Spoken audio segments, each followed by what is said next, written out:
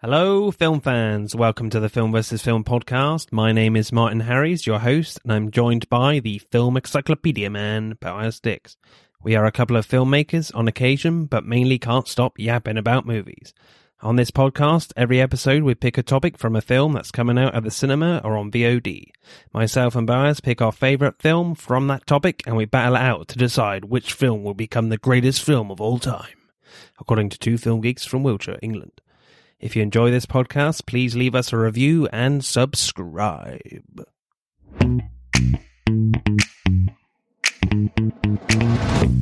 Hello, Podsters.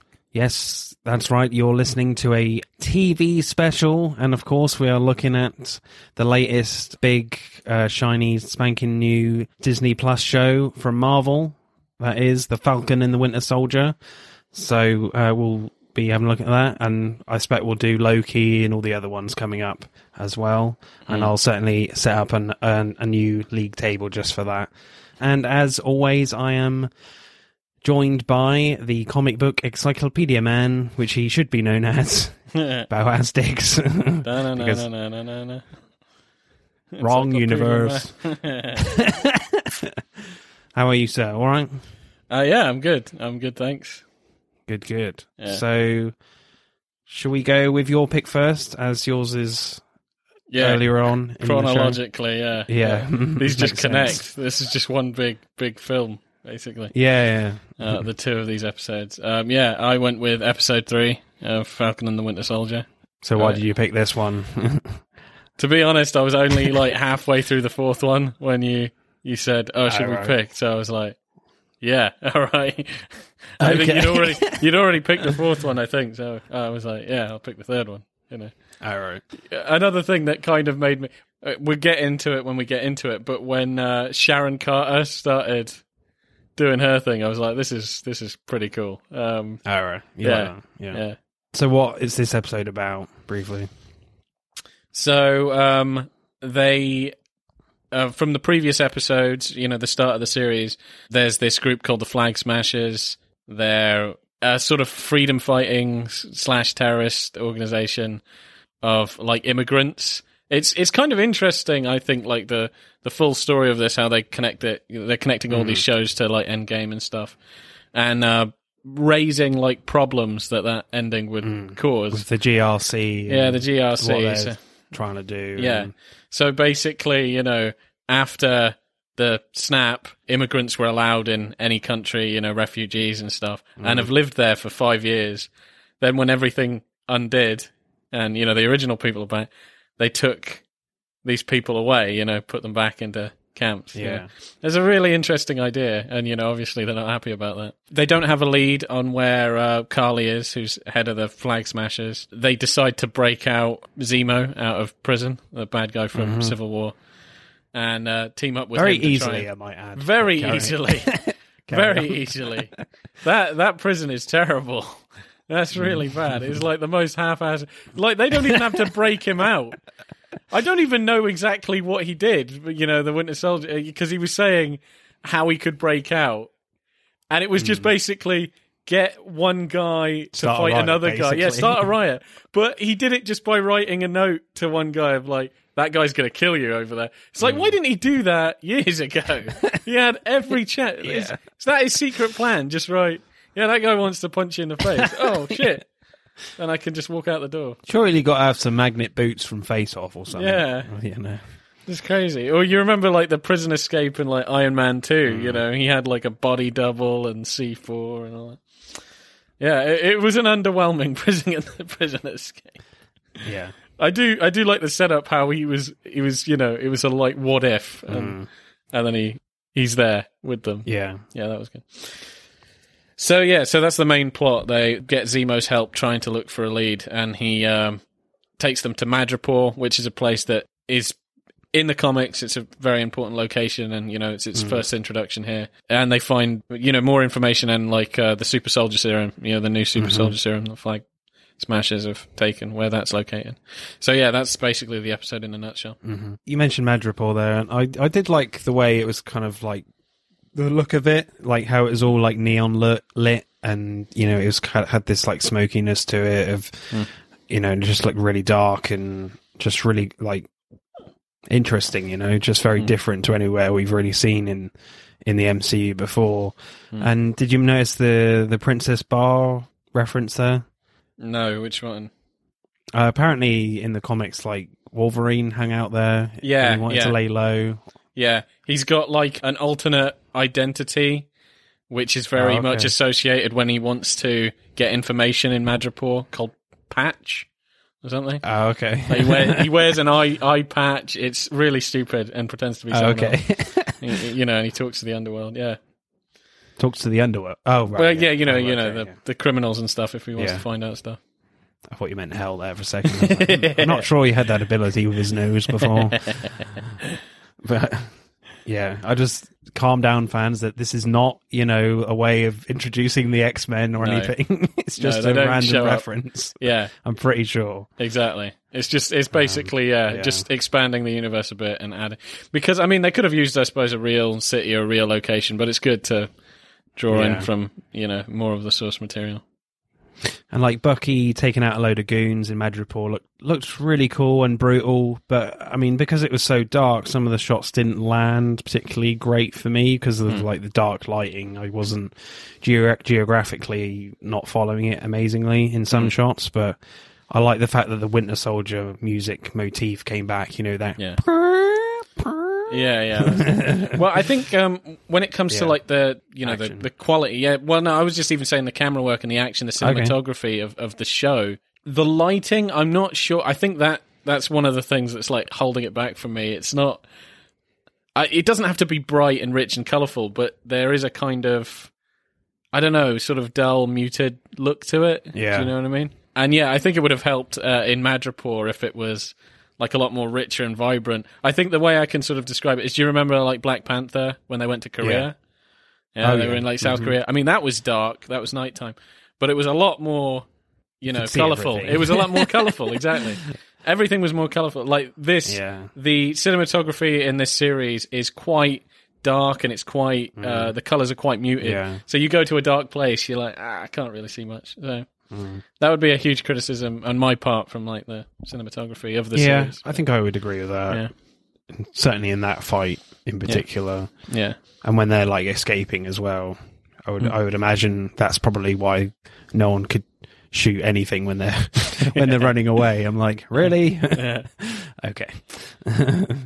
I mean, when they get to all like the dock area with all the shipping containers, I love, as you mentioned briefly, Sharon Carter's fight scene was really cool because I liked it because it stayed consistent to how like the Russo brothers directed their like fisticuff action in Winter Soldier and Civil War. I just like that appreciation of consistency there. Yeah, definitely. I wasn't expecting her to kick so much ass. It's like, it was really well done. Yeah, it was really well done. They're talking to the scientist Nagel, and that's interspliced with, people going around the shipping containers trying to get to them. They've got no idea, and Sharon Carter, who I think she should be called like Jessie Bourne or something like that. She's like the twin sister of James Bourne. She's just coming out of nowhere, just snapping necks and shit. I just feel like there's three guys like interrogating Nagel in this lab. I'm like, seriously, one of you can hear what the hell's going on. Surely one of you can help her out. Exactly. One of you keep lookout. You don't need all these people. You got two superheroes and one supervillain. Just one of you, just look outside. I mean, she didn't exactly need much help, but they were just like, yeah, she's got it. It's fine. Yeah. Even though they've never seen her fight before. But no, exactly, yeah. She's just a normal person. But yeah, she kicked a lot of ass.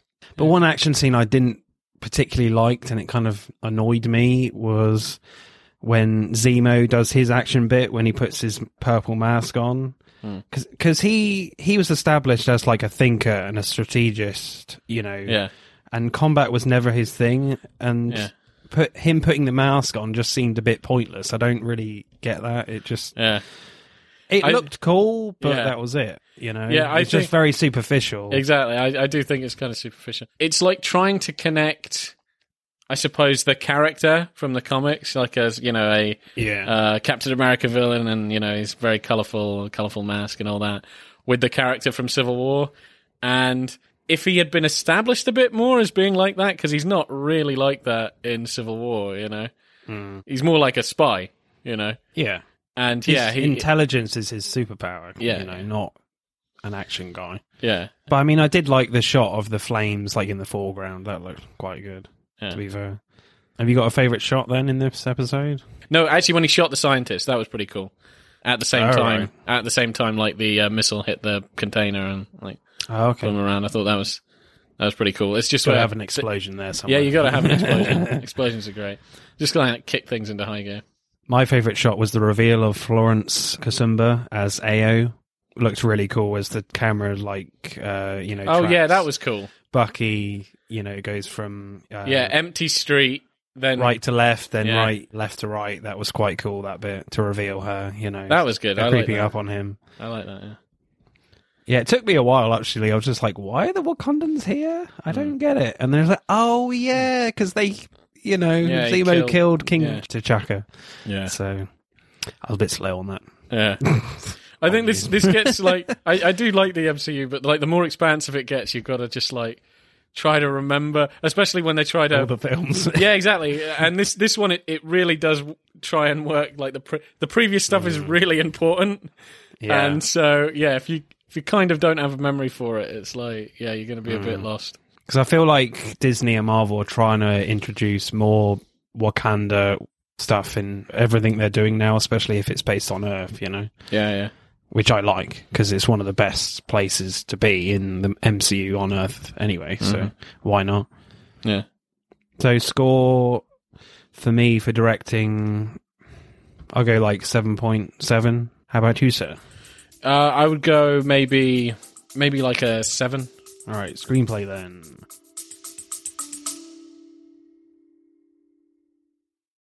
Did you know that you can change what you taste by what you hear? How can you use sound to make a deeper connection with your clients? Can we be healed with sound? Sound influences people in their buying decisions and their daily lives. In the podcast Audio Branding, I explore all of this, both with my own observations as a voice actor of over 15 years and by interviewing knowledgeable professionals in the field of advertising, marketing, music, and science. To have a listen for yourself, visit audiobrandingpodcast.com. It's interesting how this episode starts with like the GRC advert at the very beginning, you know, of the global repatriation council. It feels very like cheesy and propaganda like and just, you know, very calming and nice, you know, just this irritating niceness, if you will. And then straight to new Captain America raiding you know, the slums, well, looking pissed. But he's also raiding the refugee camps that are owned by Germany, the GRC, So, like, you know, they're not that great. And, you know, nobody likes the GRC or Captain America. Well, Captain America, I call him now. What? You call him what? Captain America. Captain America. Okay, that's cool. Because he is a bit shit, to be fair. He's okay. He does look like he's in cosplay, to be honest. Like, really cheap cosplay. I mean, I don't mind the suit. I'll get to it in the next one about his suit. But I liked how, like, Bucky is talking to Sam about breaking Zemo out, like, out of the prison, hypothetically, you know, and then it's intercut with Zemo actually breaking out. And, like, Sam says, I don't like how casual you're being about this. It's unnatural. And where the hell are we, man? It's just, like, quite a funny line there, and it's just so obvious that, you know, that this intercut of Zemo breaking out is real. There's no way this is fake. So it just seemed completely obvious that it's real. And also, like, Zemo's a baron now. I'm like, well, that didn't seem to come across that he's like really rich in Civil War. So. No, it's not. Again, it's not really mentioned. Again, I think this is kind of a retcon. It is a retcon, and I think it's, as I said before, to get him wearing a costume at some point in the episode, and, you know, he's a baron, he's rich, and he can fight. I think it's again trying to get, like, I think a more comic accurate one, but it's like by a screenwriter who I suppose isn't really with the one that was in Civil War, because he's just not like that in Civil War. Do you get what I kind of mean? It's like... Yeah. It's like, okay, I'll try and make him more accurate to the comics, but that's not really how he's... And also it feels like they're making him rich just for storytelling purposes as well, just to make the storytelling easier. Mm-hmm. Like, he's got a private jet, he's got a butler, they can travel to places really quickly. They can just get to Madripoor like that. Yeah, he's got criminal connections and stuff. I mean, this can be seen as like being a complete revamp of the character, and I'm not sure, maybe this is kind of like the confusing thing about like the MCU, because of the interconnectivity of it, is a good thing, but it can also be kind of bad if a screenwriter has established something as fact in an earlier thing, and especially this, you need to know about like Civil War and Endgame and everything to actually understand this plot.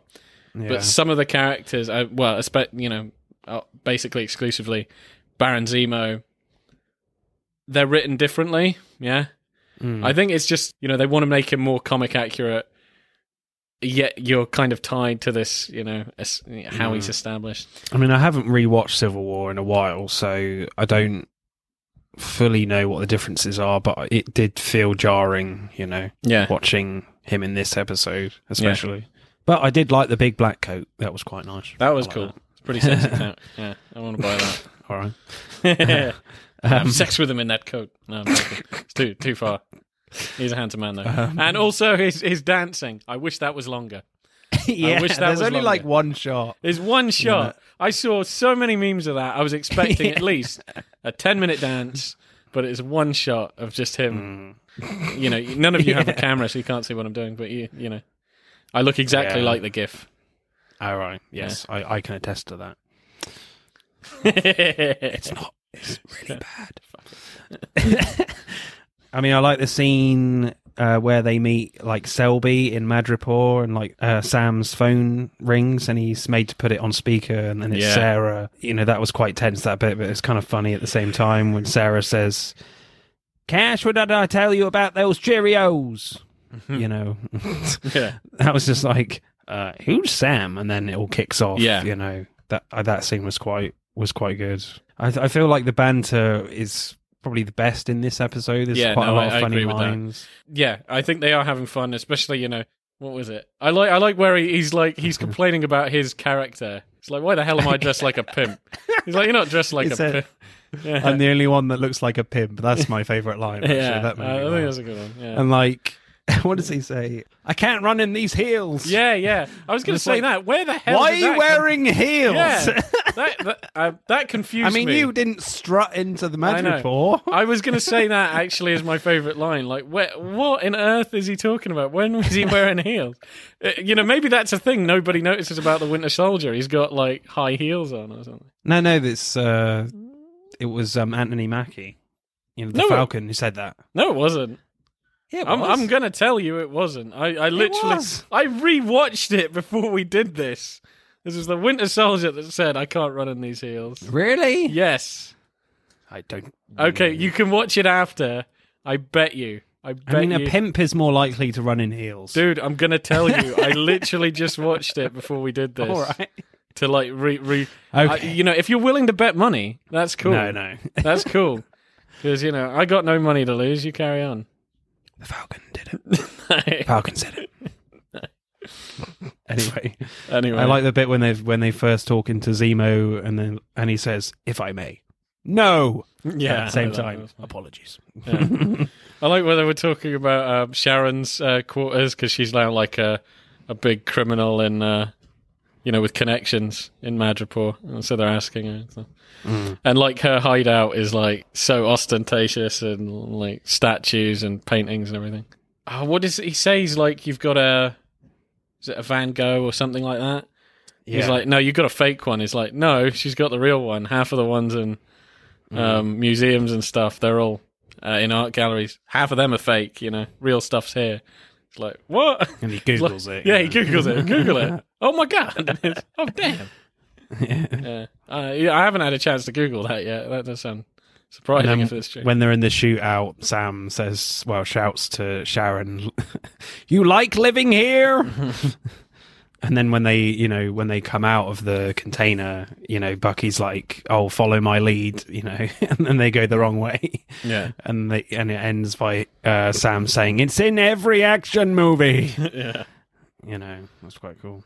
Have you got a favourite line then? I look like a pimp. That's right. Yeah, that's Yeah. the funniest one, I think. I thought it was also, it was a funny moment where he's pretending to be the tiger or whatever, silent tiger or whatever. Smiling tiger. Smiling tiger. He doesn't smile. Who happens to look He's- exactly like Sam Wilson. Yeah, he But looks there we go. exactly like him. I think it's like an unresolved plot, like his evil twin brother he didn't know about or something. But he doesn't smile. He's not very good at getting into character. But I like where he's like, the barman knows him. He's like, would you like your favourite drink? He's like, Yeah. just nods. This guy like opens up a snake and then It's so pours it brilliant. into a drink. And he's like, "I love these." And he looks like, in every moment, he just looks like he's going to throw up. Yeah. And Bucky, it's like, "Don't you dare fucking throw up on me, man." Yeah, that's All right, score then for screenplay. I think banter-wise, it's definitely the best one for me. I mean, I think there's Zemo has a lot of good banter as well. yeah, he Although does. We're talking about, I think that's pretty good. But like, yeah. certainly Zemo's character is very different from Civil War, and it just feels a bit jarring to me and a bit of a slight retcon. Yeah. Which is no bad thing if you're coming into this cold, but I don't think you would come into this cold anyway. It's one of these So- things. If you come into this cold, somebody has to either It's gonna explain be it to alright, you, yeah. or you have to have watched them. And if you watch them, you will understand that the characterization Yeah. is completely different. So I would say there is a little bit of lazy writing in there in those terms. So I'd go like 6.8. How about you, sir? I'll go for another 7. Right, acting then. I think the only bit that we haven't covered already in acting is the moment when, like, near the start where a German, like, spits on Captain America's face. And then John Walker shouts at him saying, "Do you know who I am?" Yeah. And you do get that real sense that this guy is really unhinged and he could go nuts on someone at any time. And obviously later on in the series, he does. Certainly that little tease there that this guy is not in full control. Yeah. Even without the serum. Yeah, no, I thought that was great. Yeah, I mean, what do you reckon about Wyatt Russell as John Walker? I think this he's show? doing actually a good job. Like, I think he gets across an overconfidence as he's playing it. You can tell he's sort of putting it on, which I think is good. If you can act like your character's acting when he's, do you know what I mean? He's not confident enough. I think you get that from John Walker. He's like, just this inadequacy in him. He's got this huge responsibility to be the next Captain America. It seems like he's trying to play that part, but he's just trying. Like, he knows he's falling short of it. He knows he can't really live up to that. I think you do get that in his performance. He's like overcompensating. To be honest, Sam and Bucky, they don't like him very much because Because obviously Steve gave Sam the shield. Yeah, I think there's a lot of that. It's just the fact, it's the main fact. Like, that was bequeathed to Sam, and now just some random guy has got it. But I do feel kind of sympathetic for the character. Like, he is well trained. He's been given this enormous responsibility. He has a great friend of his, that's trying to support him in this. And he's going against superhumans, even though he is Doesn't have the serum. not superhuman. point. Yeah. Yeah. Oh, especially, when we get onto the next episode. Yeah. I thought the next episode characterizes him really well. Like, amps that up to 11, just the way he can act. I mean, have you read the comics of John Walker? Not really. I kind of know of him by doing some research, even before this show. I've not really read much Captain America or been very interested in Captain America as a character. Okay. So it's not, so his kind of rogues gallery and stuff is not something I've really been that keen on. I do know he becomes, John Walker becomes a villain called US Agent. Yeah. Something like that, yeah. He's like an evil Captain America. My favorite performance in this episode, I'm gonna give it to Anthony Mackie. I think he has the funniest lines, and just that performance when he's just trying to drink that snake drink was just hilarious, and yeah, it was really cool. Yeah. How about you? I think it's going to be controversial because we've shat on him for a bit, but probably going to give it to Zemo, the guy that plays Zemo. Oh, Daniel Bruhl. Yeah. Okay. Yeah, I don't know. I just kind of, even though as we've kind of already beaten with a dead horse, like writing-wise, he doesn't come across the same. I think acting, he's having fun, you know, and definitely. You can get that from him. He's having fun, and you know he's only doing this because, I mean, he does say it. Obviously, he hates super people, but it's just the fact that you can see it disgusts him. You know, it absolutely disgusts him. All these superheroes and supervillains and what have you. You could tell he was going to shoot that guy straight in the face. Oh, yeah. Yeah. I mean, they really weren't keeping an eye on him at all, were No, they? not at all. Yeah. And we'll talk more about his secret weapon in the next episode as well. I hope they don't go full, like, it's one of the things I was saying with Baron Zemo. So I don't really like Captain America, but I did some research, and his villains are very weird, and Baron Zemo in the comics is very strange. They were kind of pushing him more comic accurate than Civil War. I liked Civil War where he was a lot more muted, and he was just like a really smart, you know, Batman, basically. In the comics, like, he has a strange mask, and, like, he uses glue. You know, it's fucking weird. If he starts breaking out the glue, like in the comics, his mask is stuck to his face via glue, and he uses glue. That's weird. He uses glue gadget. It's glue guns. It's stupid. So, yeah, I don't know. He must be good at arts and crafts. Yeah, he's just a terrible character. So I hope they don't go full into him. I hope not. Yeah, this is kind of a taste of what of the fantastical, but yeah. So I'm going to go a solid 8 for acting. What are you going to go for? Yeah, I think that's quite fair. Maybe I'll go 8.2. 8.2. Yeah. All right, let's add up the scores then for episode 3, The Power Broker. Power Broker gets 44.7. Not brilliant. Compared to, like, the Mandalorian episodes. Oh. Well, and yeah, WandaVision. Yeah, it was just in another league, really. Right, my episode then is episode 4. I mean, I actually just rewatched episode 5, actually, because I thought it did leave me a little bit cold. I was a bit annoyed with it, but rewatching it, I was like, yeah, it hit home a little bit, and it's the emotions got to me a little bit more. I don't know why. I think what I was expecting in episode 5 was just a faster paced episode of just, you know, what are they going to do with Walker? Yeah. The Flag Smashers accelerating what they're going to do, and it's just everything coming together a little bit more. Maybe it's just I'm stuck in this mold of like how Game of Thrones do things. We're in their penultimate episode. I don't know if you watch Game of Thrones, but oh god, yeah, who hasn't? Yeah, I mean there are some people, but well, not us. No. I think everybody's watched Game of Thrones. Do you know what I mean? Where the penultimate episodes in Game of Thrones, that's the big action episode, you know, where everything goes crazy, and then the last one is something like episode 5 in this.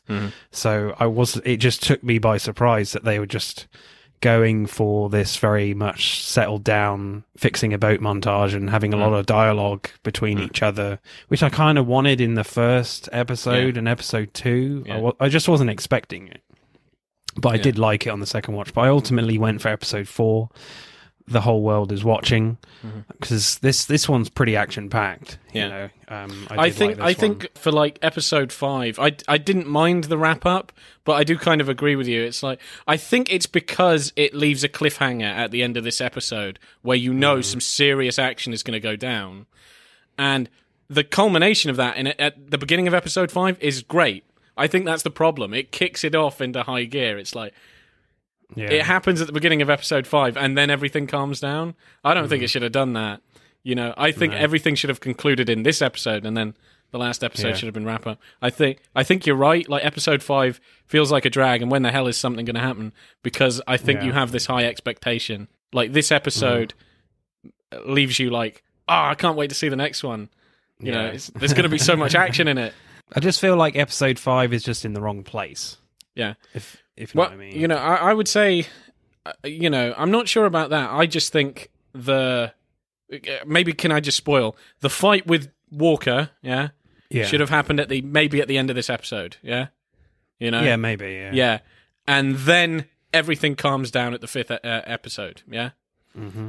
Instead, it leads up to there is going to be a huge fight with John Walker, at the end of this episode. That happens at the beginning of episode 5, and then it just calms down. Like this, you know, the fight takes 5 minutes, and then it calms down. Yeah, or at the very least, the fight should happen at the end of episode 5, so there's something for you to look forward to. I think episode 5 gets your heart racing at the beginning, and then it kind of everything. You know, it's more noticeable when it's wrapped which up. very much follows the pattern in all these episodes. They all have like really strong beginnings. Like in episode 1, you have that incredible fight scene. With the Falcon, with all those helicopters. Yeah, that was great. Yeah. And then, you know, you have the fight in episode 5. You know, they're all really, I can't remember them all right now, but they're all really strong openings, you know? Yeah. So what happens in episode 4? Episode 4, AO gives Bucky some more time, like 8 hours or something, so that they can do what they want to do with Zemo, and then at the end of that, they're going to bring him in. They find a lead of where Carly is, and they try and talk to her in more peaceful terms, like to talk her down out of it, because she's obviously killing a lot of innocent people. And then John Walker and Hoskins are hot on their tail as well, and they meet them, and it all goes kind of wrong, and Hoskins ends up being killed. And there's also a really cool fight scene with the Dora Milaje as well, and it all kind of kicks off really in this episode, to put it bluntly. So are there any like directional moments for you, Boaz, that you quite liked? Let's talk about the Dora Milaje fight, because I really love this moment, this whole fight scene. It was really great. You know, with Captain America trying to fight the Dora Milaje, and Bucky and Sam just watching them at the beginning, just saying like, "Yeah, you got should this, we John. do something?" Yeah, looking strong, John. Yeah, you know, really patronising. Yeah, that's funny. You know, and the Dora Milaje just kicking their ass, and you know, like Walker like touching AO on the shoulder, you know he's done something really stupid there. You know, and I saw a lot of memes of that. You're like, yeah, as soon as he did that, you knew he was going to get his ass kicked. Yeah. And I love the way it ends with like AO unlocking Bucky's arm. I did not expect that at all. That looked really epic. And then one of them like doing the shield flip thing, like catching it on her arm. It was kind of interesting though when when AO tells her to leave it on the floor, like leave it, and then they try and find Zemo. But I'm like, that's technically yours. You can take that. You know, this shield has been made by stolen vibranium. Yeah. You have every right to take it if you want, you know. Yeah, no, that was quite interesting. And they could have done. Nobody would have been able to stop them. I mean, there's one point in this film that kind of took me out of it, in this episode that took me out of it a little bit, is the directional choice when Zemo finds all the vials. It's like she shot Carly and injured her, and he sees all the vials and he's stamping on all of them. Then they do this thing where it's kind of like from above through glass, and he's just like stamping on glass. And for me, stuff like that, and when like blood hits the camera lens, it just takes me out of it. It just kind of annoys me. I'm just like, well, Zemo is just stamping on glass right now. He's not stamping on the ground. You know, it just doesn't. Oh, what, see-through floors right. and stuff? Yeah. Oh, it just didn't look right to me, but those type of things just bother me. Yeah, Do they bother you? Or? Yeah, it is kind of unrealistic. Actually, I think my best, like, through the floor, but it looks like glass moment was in, even though it doesn't make sense, really, that kind of shot, was in Dread. I thought that was great. You know, where she, you know, he throws her, like, from the building. I don't remember. No? But when she hits the ground, instead of her hitting the ground, it's from the ground up. Oh, okay. Yeah, that was cool. But yeah, it is a shot that doesn't really make much sense. But I think the shot that makes this episode stand out more than anything is the very last one, where you've got Walker with the bloody shield as he's basically brutally murdered one of the Flag Smashers. It's just a really striking image, and you never associate this type of image with Captain America at all. And it's just like, wow, that's, you know, not something I would ever imagine to see. Yeah, I like the, you know, from the bottom up looking at him. Yeah, slightly low angle. Yeah, low angle with the bloodstained shield. That was really good. Also, like, when he was confronting Bucky about, you know, they were leaving Sam to, you know, talk some sense into her. You know, they won't go guns blazing. And Walker's just really impatient. And he manages to get Sam to, you know, think of, oh, come on, you know, you're going to let your partner fucking die like that. I like that. I like that scene. Even how it was shot, I like that. You know, I thought it was really Okay. Yeah. Directing score. What are you going for? There's a lot of cool action in this episode. I think one of my gripes was that there were so many individual action scenes rather than like darted around. I don't know. You know, we'll go into script writing, but you know, on a purely technical note, they were amazing. You know, they was amazingly shot. I think you know a lot of the best action scenes of this series just packed into one episode. Quite a lot of fight scenes. It's almost like a mini movie, so it was pretty good. I'm going to give this 7.4, maybe. Yeah, I thought it was pretty solid, to be fair, and a lot of the action, you know, that Dora Milaje fight was just so cool, and I think in general, you know, the moment when Walker just goes a bit nuts and just like dives through the window and lands on the car, that was pretty epic, and just like, oh shit, he's going to do something crazy in a minute. I like where he's like talking. It's a kind of reserve bit where he's just talking to his friend Battlestar or whatever. And he's Hoskins, like, Hoskins, and he's like, "Would you take it?" You know, I like that whole scene. There's the next fight scene, and you know, he's fighting that flag smasher and just bends the pole around his hands. Yeah, you're and like, Sam's like, "What have you done?" Yeah. Oh, that was cool. Yeah, you know, shit was going to hit the fan there. Yeah, so I'm going to go like 7.8. All right, screenplay then. What are your thoughts on the screenplay in this one? Yeah, I think it was pretty solid. It's probably, I think, one of my favorite, you know, action-wise in the series.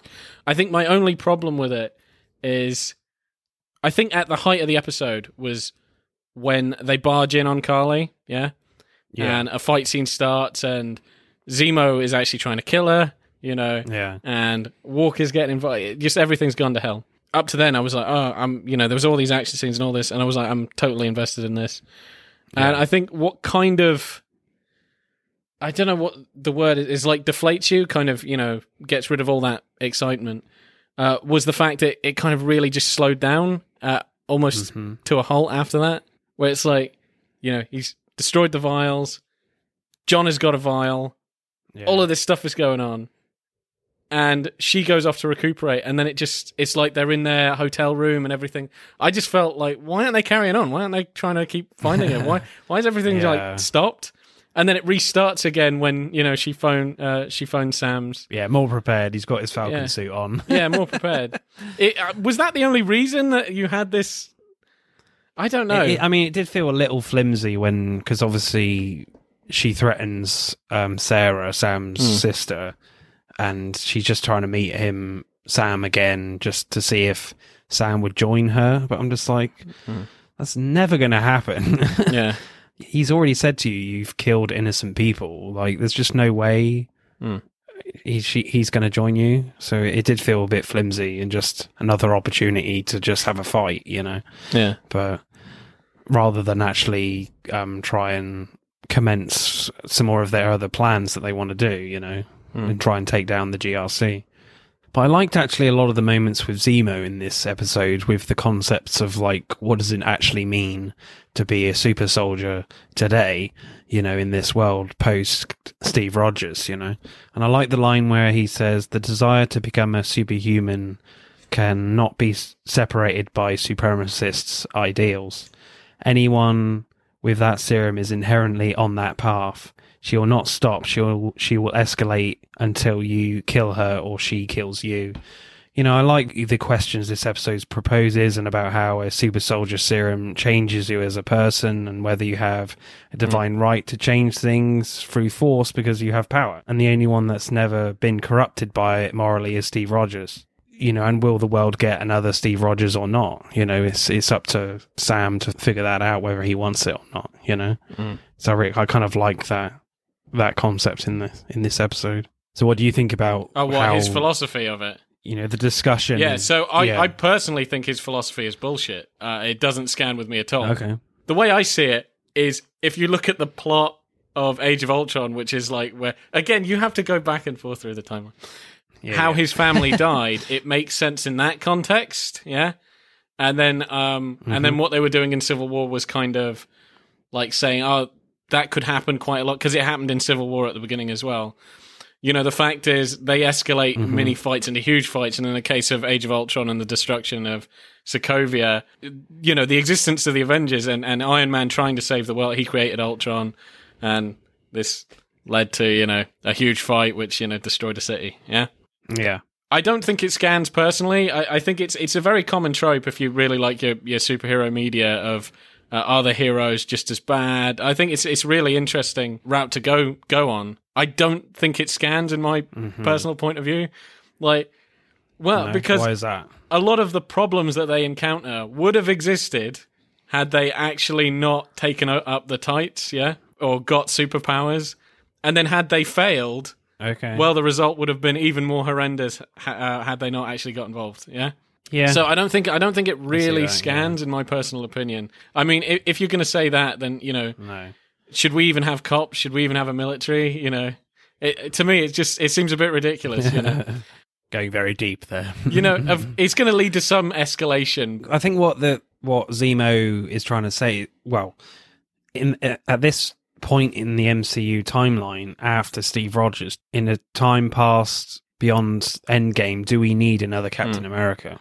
That's the question that's being posed in this whole series, Should someone else carry the shield, or should the shield be destroyed? Yeah, well, they talk about that a lot, they talk about the history of the super soldier program and people trying to get super soldiers and America and what have you in the history after Captain America. And it's kind of interesting, get into sort of race politics and stuff. And that's the other question, obviously. Should the next Captain America be a black man? So that's what, Sam has to grapple with as well. Like, how is he going to approach this? Because Steve chose him. And obviously at the start of this series, he said, no, I can't do it. And this whole thing, I think we kind of needed a little bit more anyway in this series about the progression of Sam, like, choosing to take up the shield again. But it does throw up interesting questions of, like, should you take the serum or not and be the new Captain America in a world so divided after the blip, Anyway, moving on. I do have some issues with the script in this episode, even though it is my choice. I think that kind of goes for a lot of the episodes in this series. You'll find something with the pacing where you go, why did that happen? Or a line and you're like, why was that said? Yeah. I mean, one issue I have is, like, when Sam, Bucky, and Zemo arrive in, like, the GRC camp where Carly is and her gang. Like, people run away from Sam and Bucky and they don't want to be around them. And yet, a creepy guy with a big black coat singing Bar Bar Black Sheep approaches a load of kids. You're like, yeah, sure, I'll take some Turkish Delight. Turkish Delight's awesome. Man, I would do anything for Turkish Delight. You never had Turkish Delight? Yeah, but from a creepy guy in a massive coat singing Blah Blah Black Sheep, acting really creepy, I'm not sure. To each his own. I mean, that must be some amazing Turkish Delight. Oh, yeah. I mean, that suitcase is basically full of Turkish Delight. I mean, it can't be anything else. Yeah, that would have been brilliant. No, it's a good point. But one thing I loved in the script was the fact that Sam recognizes the weird head tilt things that we've mentioned many times on this podcast. I was like, yep, Sam Wilson is now my favorite Avenger just because he recognizes the head tilt thing is fucking weird. And it always brings up the bad guy. Because, like, Bucky, like, tries to threaten Zemo. Oh, yeah, because he knows where Carly is because he got it from the little kids. They've told him. But he's not going to divulge that. No, and he says he's just trying to extort you and do that stupid head tilt thing. I love that. And then, like, if you notice, like, Walker does the same thing. He does the head tilt thing just before he picks up the serum after he takes out Zemo. He does the same thing. I'm just like, yep, that guy's the real villain, dude. He does the head tilt thing. Yeah, villain's head tilt. Or anti-hero if you're Rorschach, Yeah. But you mentioned briefly that you really liked the Walker and Hoskins discussion of whether they should take the serum or not. For me, I didn't like it so much because I just feel like, well, he's taken the bottle anyway, put it in his pocket, and it's been teased several other times that he really wants the serum. I'm not sure you needed that added scene. I don't know. It just slowed things down a bit because you know that he's going to take it. It's just a question of when, not if. And that scene was just saying, should I take it or not? But you just know he's going to do it, Yeah, but you could tell he was hesitating. It's not just like, oh, he's going to do it. It was like, he's giving it serious consideration. You know, will it make me worse? You know, will it make me better? Do I need it? You know, what about the other guys that have taken it? Some are bad, some are good. And yeah, and I suppose I just kind of liked it that it was a little more human. It's. I don't think Walker, even though he is kind of being set up as the villain, is like a terrible person. He's not a terrible person. He's a guy who's trying to fill some incredibly big shoes. And you could tell, as I said before, I do like the performance of the guy that does him. Wyatt Russell. As he kind of exuberates like an overconfidence and a sort of, you know, but a kind of vulnerability of like, you know, can I do this? You know, am I good enough to do this? Yeah. And I just kind of like that. Sprinkle that throughout. I thought that was all right. You know, to me, I don't hate him as a character. I'm kind of a bit sympathetic with him. It's like, you know, yeah, you're not really as good as Captain America. Is that your fault, though? You know, it just feels like, you know, the burden was always going to be way too heavy on him, whether he had the serum or not. Yeah, I do kind of agree that when he actually grabbed the serum, you know, it's very clear from a storytelling point of view, he's going to take it. Maybe that scene would have been better. I did like the fact that he at least discussed it. And also just kind of the different conclusion that he has to Sam. You know, Zemo asks him, would you ever take it? It's like, no, hell no. You know, I'm good. It's like, I'm good enough as it is. Yeah. And he didn't hesitate. I'm good enough as is. And, you know, with John, he's like, you know, he's really, really considering it. He just, maybe if it was like from a prior episode where they were just discussing it. You know, So have you got a favourite line in this episode? Oh, actually, maybe even just the line from John Walker. They weren't even super soldiers. That was pretty good. My favourite line is from Ao, and she says, the Dora Milaje have jurisdiction wherever the Dora Milaje find themselves to be. That was pretty epic. Yeah, they're doing a Disney Plus Wakanda series as well. I'm very much looking forward to that whenever that happens. Probably not for a long time yet. Right, score then, Boaz, for acting. For screenplay, rather. Shit. Screenplay, 7.5. Yeah, I'll go 7.3, I think. Right, acting then. The opening of this episode's really strong, as we've said in all the episodes, but this one's very different. We're in Wakanda like 6 years ago, and Florence Kasumba, who plays Ao, says the Winter Soldier words, and, you know, to try and see if whether they've wiped their mind of the trigger words to activate the Winter Soldier. And Sebastian Stan is incredible. He gets incredibly emotional in this scene in a way that we've never really seen before. And you see flashbacks of him as the Winter Soldier, and he completely breaks down. And then at the end, he kind of like smiles with relief to Florence, and she says, "You're free," you know, several times. It's just a really strong, like, emotional episode for Bucky. I really like that bit. Yeah, that was some quality acting. That was really, that was quite powerful. Yeah, I want more of her. I want more. She's so cool. Yeah, she was really cool. But certainly one character that wanted more, certainly in terms of fisticuffs, was Wyatt Russell's Captain America. You know, in that scene where, like, Bucky is, like, holding him off a bit and trying to let Sam talk to Carly and talk her down, you know, from doing what she's doing. You know, you could just sense right from the off, Wyatt Russell's just really itching to get into a fight with Carly.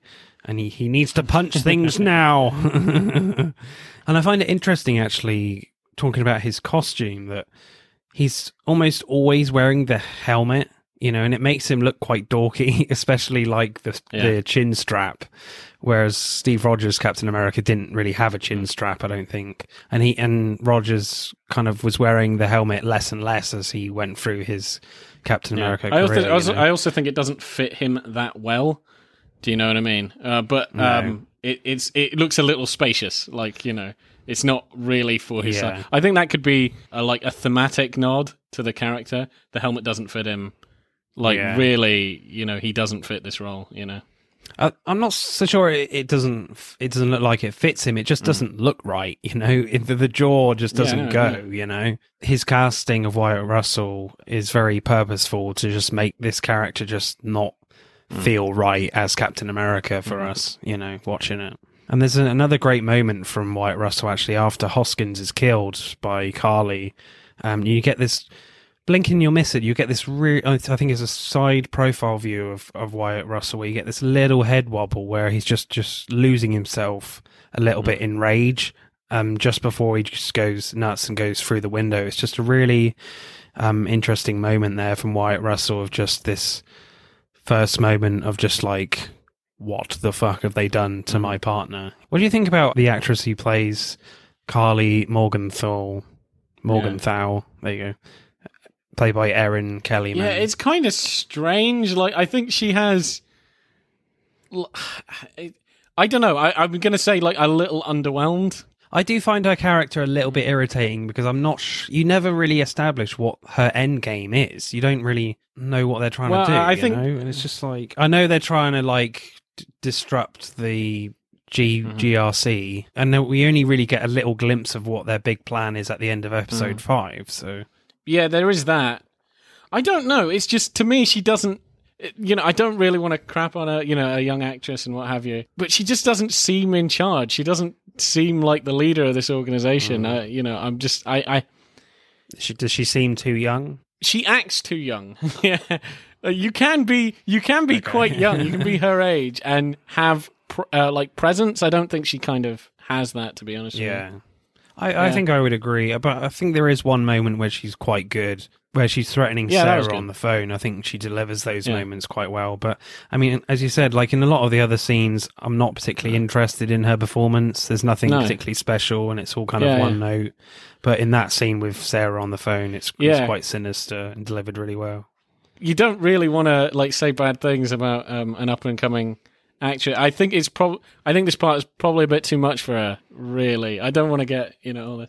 I think some of the main characters really do kind of just outshine her. Even if they're next to her, they're just much better than she is. Like, I don't really care for that character, what she's doing. I don't know. To me, I don't think it's necessarily the script. I think it's the performance of the script.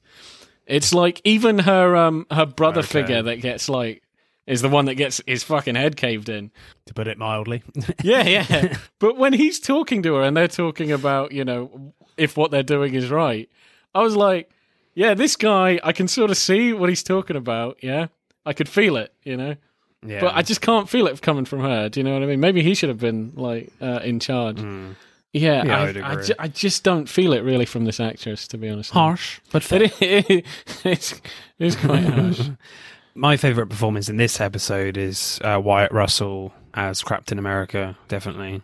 Oh, yeah, no, I'll 100% agree. This is a great episode for the character, to be honest with me. And I think, for me, I think the character is actually quite nuanced, and through most of the series, he's just kind of a jerk. Like, so much happens with him, script-wise, his growth, and then the actor really going for that. It's like... there's him trying to do the right thing. There's him just trying to, I just need to get in a fight. He's very impatient. It's not really critical thinking. Yeah.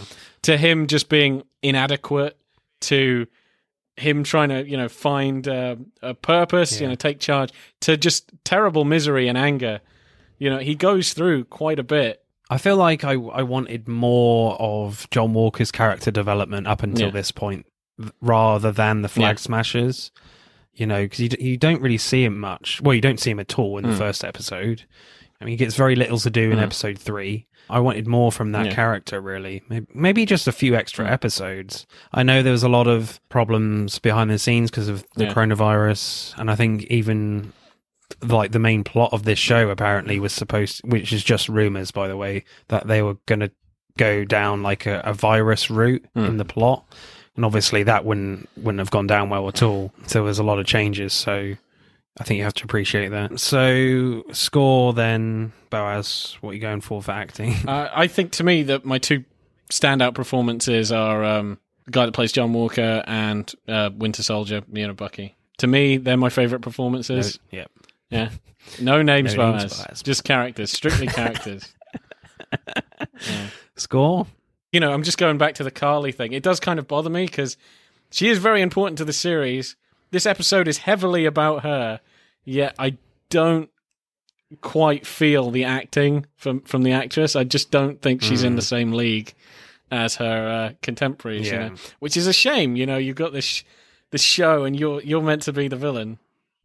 Huge show. You know. And I just don't think it comes off across enough, you know? Yeah. I think I agree with you. So I don't know how much I should subtract, you know, from her, you know, from those great performances and her, where she's just kind of okay, you know?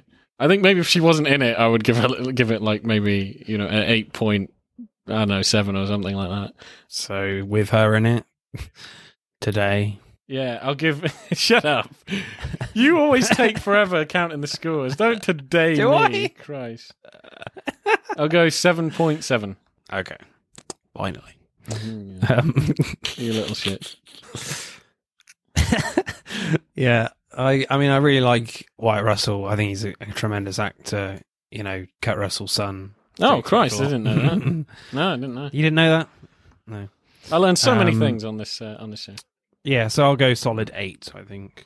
You know, and again, Anthony Mackie and Sebastian Stan are really solid in this one as well, especially Mackie. Although, say. you know, you were saying you Right. would like have had more development from John Walker. Maybe it's fine that he didn't get much and just like contempt for the character. This episode, I do think really fleshes him out. I do feel kind of, you know, a bit more sympathy for him. He's like a sympathetic villain. But I guess like that's what they're trying to do with Carly Morgenthau as well. They're trying to make her out as a sympathetic character as well. I just don't think it fits having like two of those characters in one show. One of the problems, and I do kind of agree with this, I was watching some other person's opinion, is who exactly is the villain here, like the proper villain? It like this show doesn't feel like it actually has one. It's got a morally ambiguous Carly who they just want to help, they don't want to kill or destroy, and a morally ambiguous Captain America.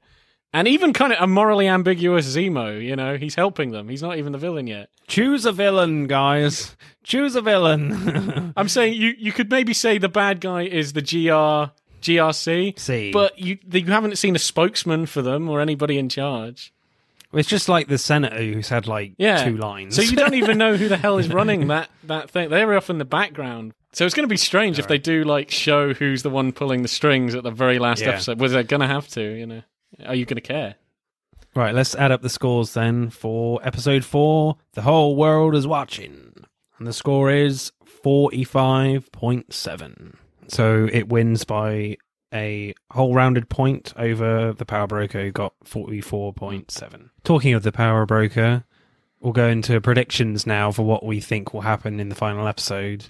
One question that's always been niggling at me: who is the Power Broker? And is it Sharon Carter? It does seem like it's going that route. You know, because she helps Carly get an assassin. Yeah, she's clearly talking to someone in French. Yeah, from so Algeria and that's or whatever. And that's because she's Carly's like, we're getting an assassin. But why though? Is he just doing it for the money? This person is going to kill Sam and Bucky. You know, that's what. Yeah. I'm not exactly sure what's going on, really. I think one thing's for sure is certainly that suitcase ain't going to be filled with Turkish delight. It's going to be, you know, a Falcon Captain America suit for Sam Wilson for sure. I don't think there's any doubt about that. I don't think Bucky will get like a revamped suit or anything.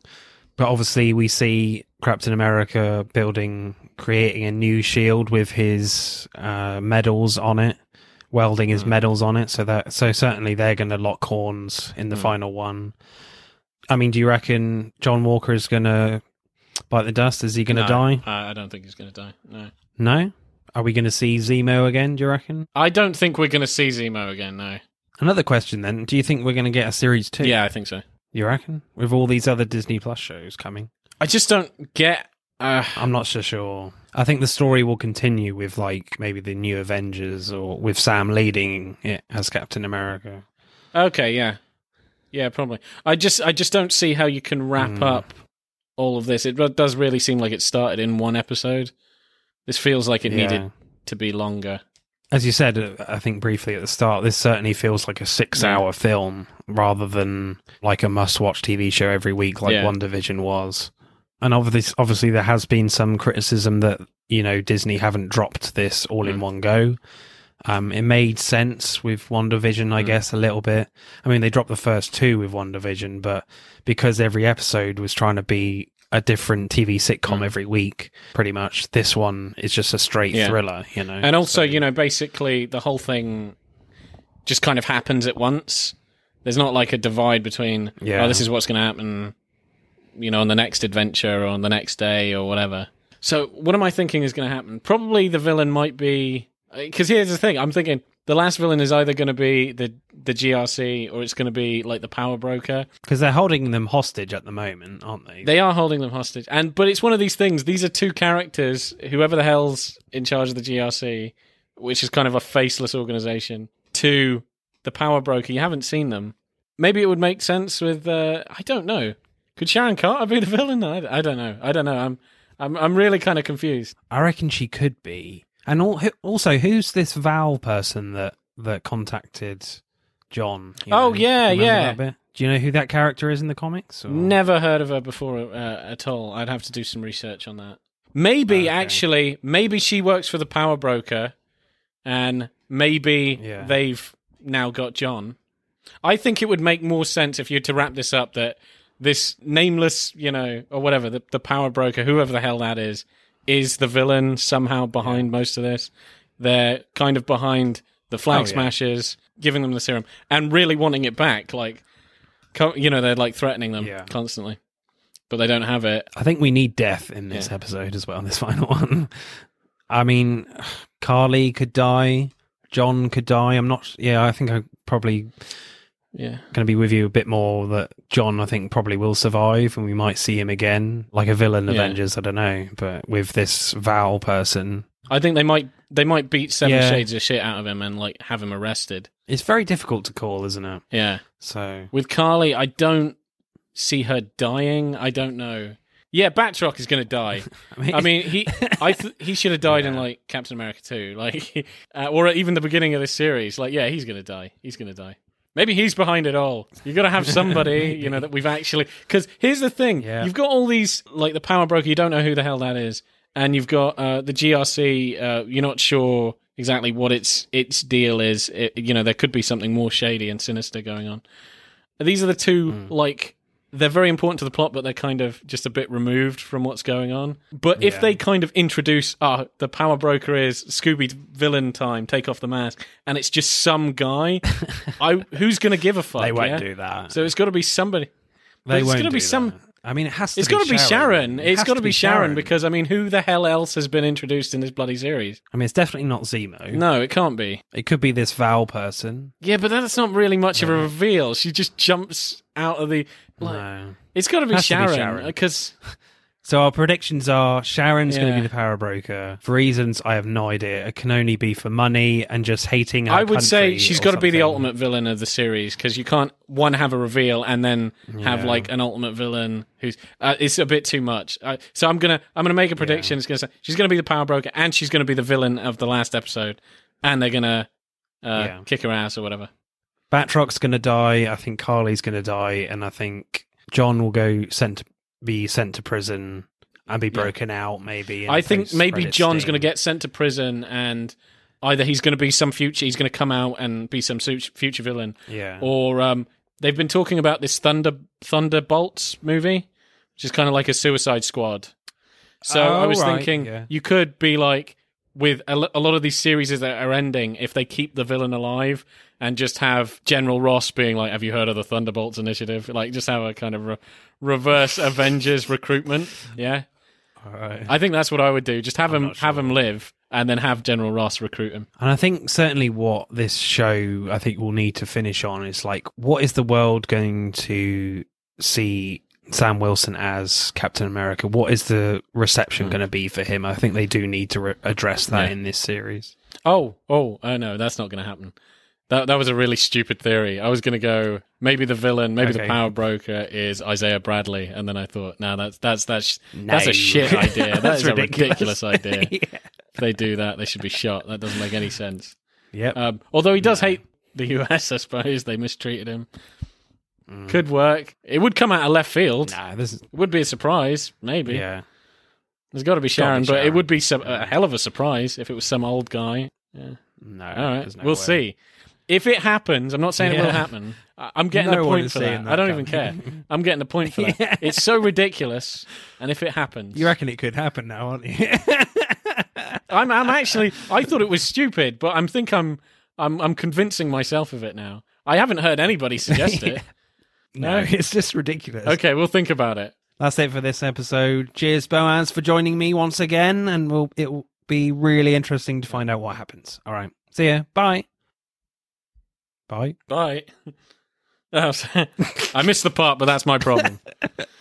That's it for this week's pod. Thank you for listening. We hope you enjoyed it. If you would like to find out more about the podcast or suggest future topics for us to discuss related to upcoming releases, let us know on Instagram at Film vs. Film Podcast and on Twitter at FVF_podcast.